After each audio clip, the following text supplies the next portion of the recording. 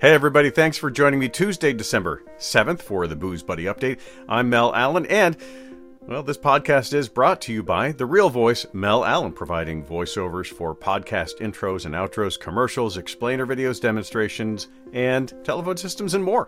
You can find some samples and demos by heading over to therealvoice.com.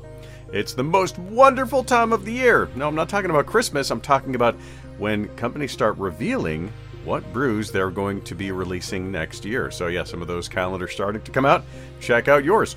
And mark me as wrong. Put it down on the calendar, because I thought that stouts were actually the most popular kind of beer this time of year. No, it turns out it's actually hazy IPAs that get really popular during the winter months. Also, red wine becomes very popular.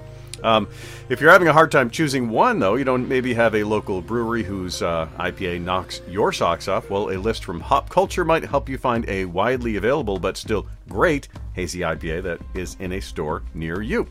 Check the show notes for the link. And it looks like Drizzly plans to stock up on RTDs and craft beer that stores well, especially in areas with lots of rain and snow. Apparently during the winter months when we have those weather spikes, when it's not so great outside, people drink a lot of beer. Makes sense, but the numbers actually prove it. There are several other interesting tidbits, if not a bit of a dry read, that you'll find on the top predictions by Drizzly on BevCalc Insights. And again, the link for that is in the show notes. And science and beer have finally come together. I'm not talking about, of course, the in-house labs that exist to make sure that the yeast is working at top efficiency and that everything is meeting quality standards. Nope. Pharmaceutical and biotech industries R&D company Scientist.com and Pizza Port Brewing Company have collaborated and created the local experiment.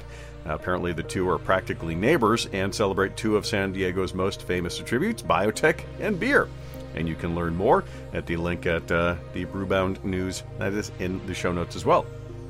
Booze Buddy Update, as some of you may see, continues on video. If you're watching on Spotify, nothing different you have to do to watch it alongside the podcast. But we do have a YouTube channel trying to get a custom URL and need to have lots of likes, views, and subscribers to make that happen. So if you could view, like, share, and subscribe, the link to the YouTube channel is in the show notes.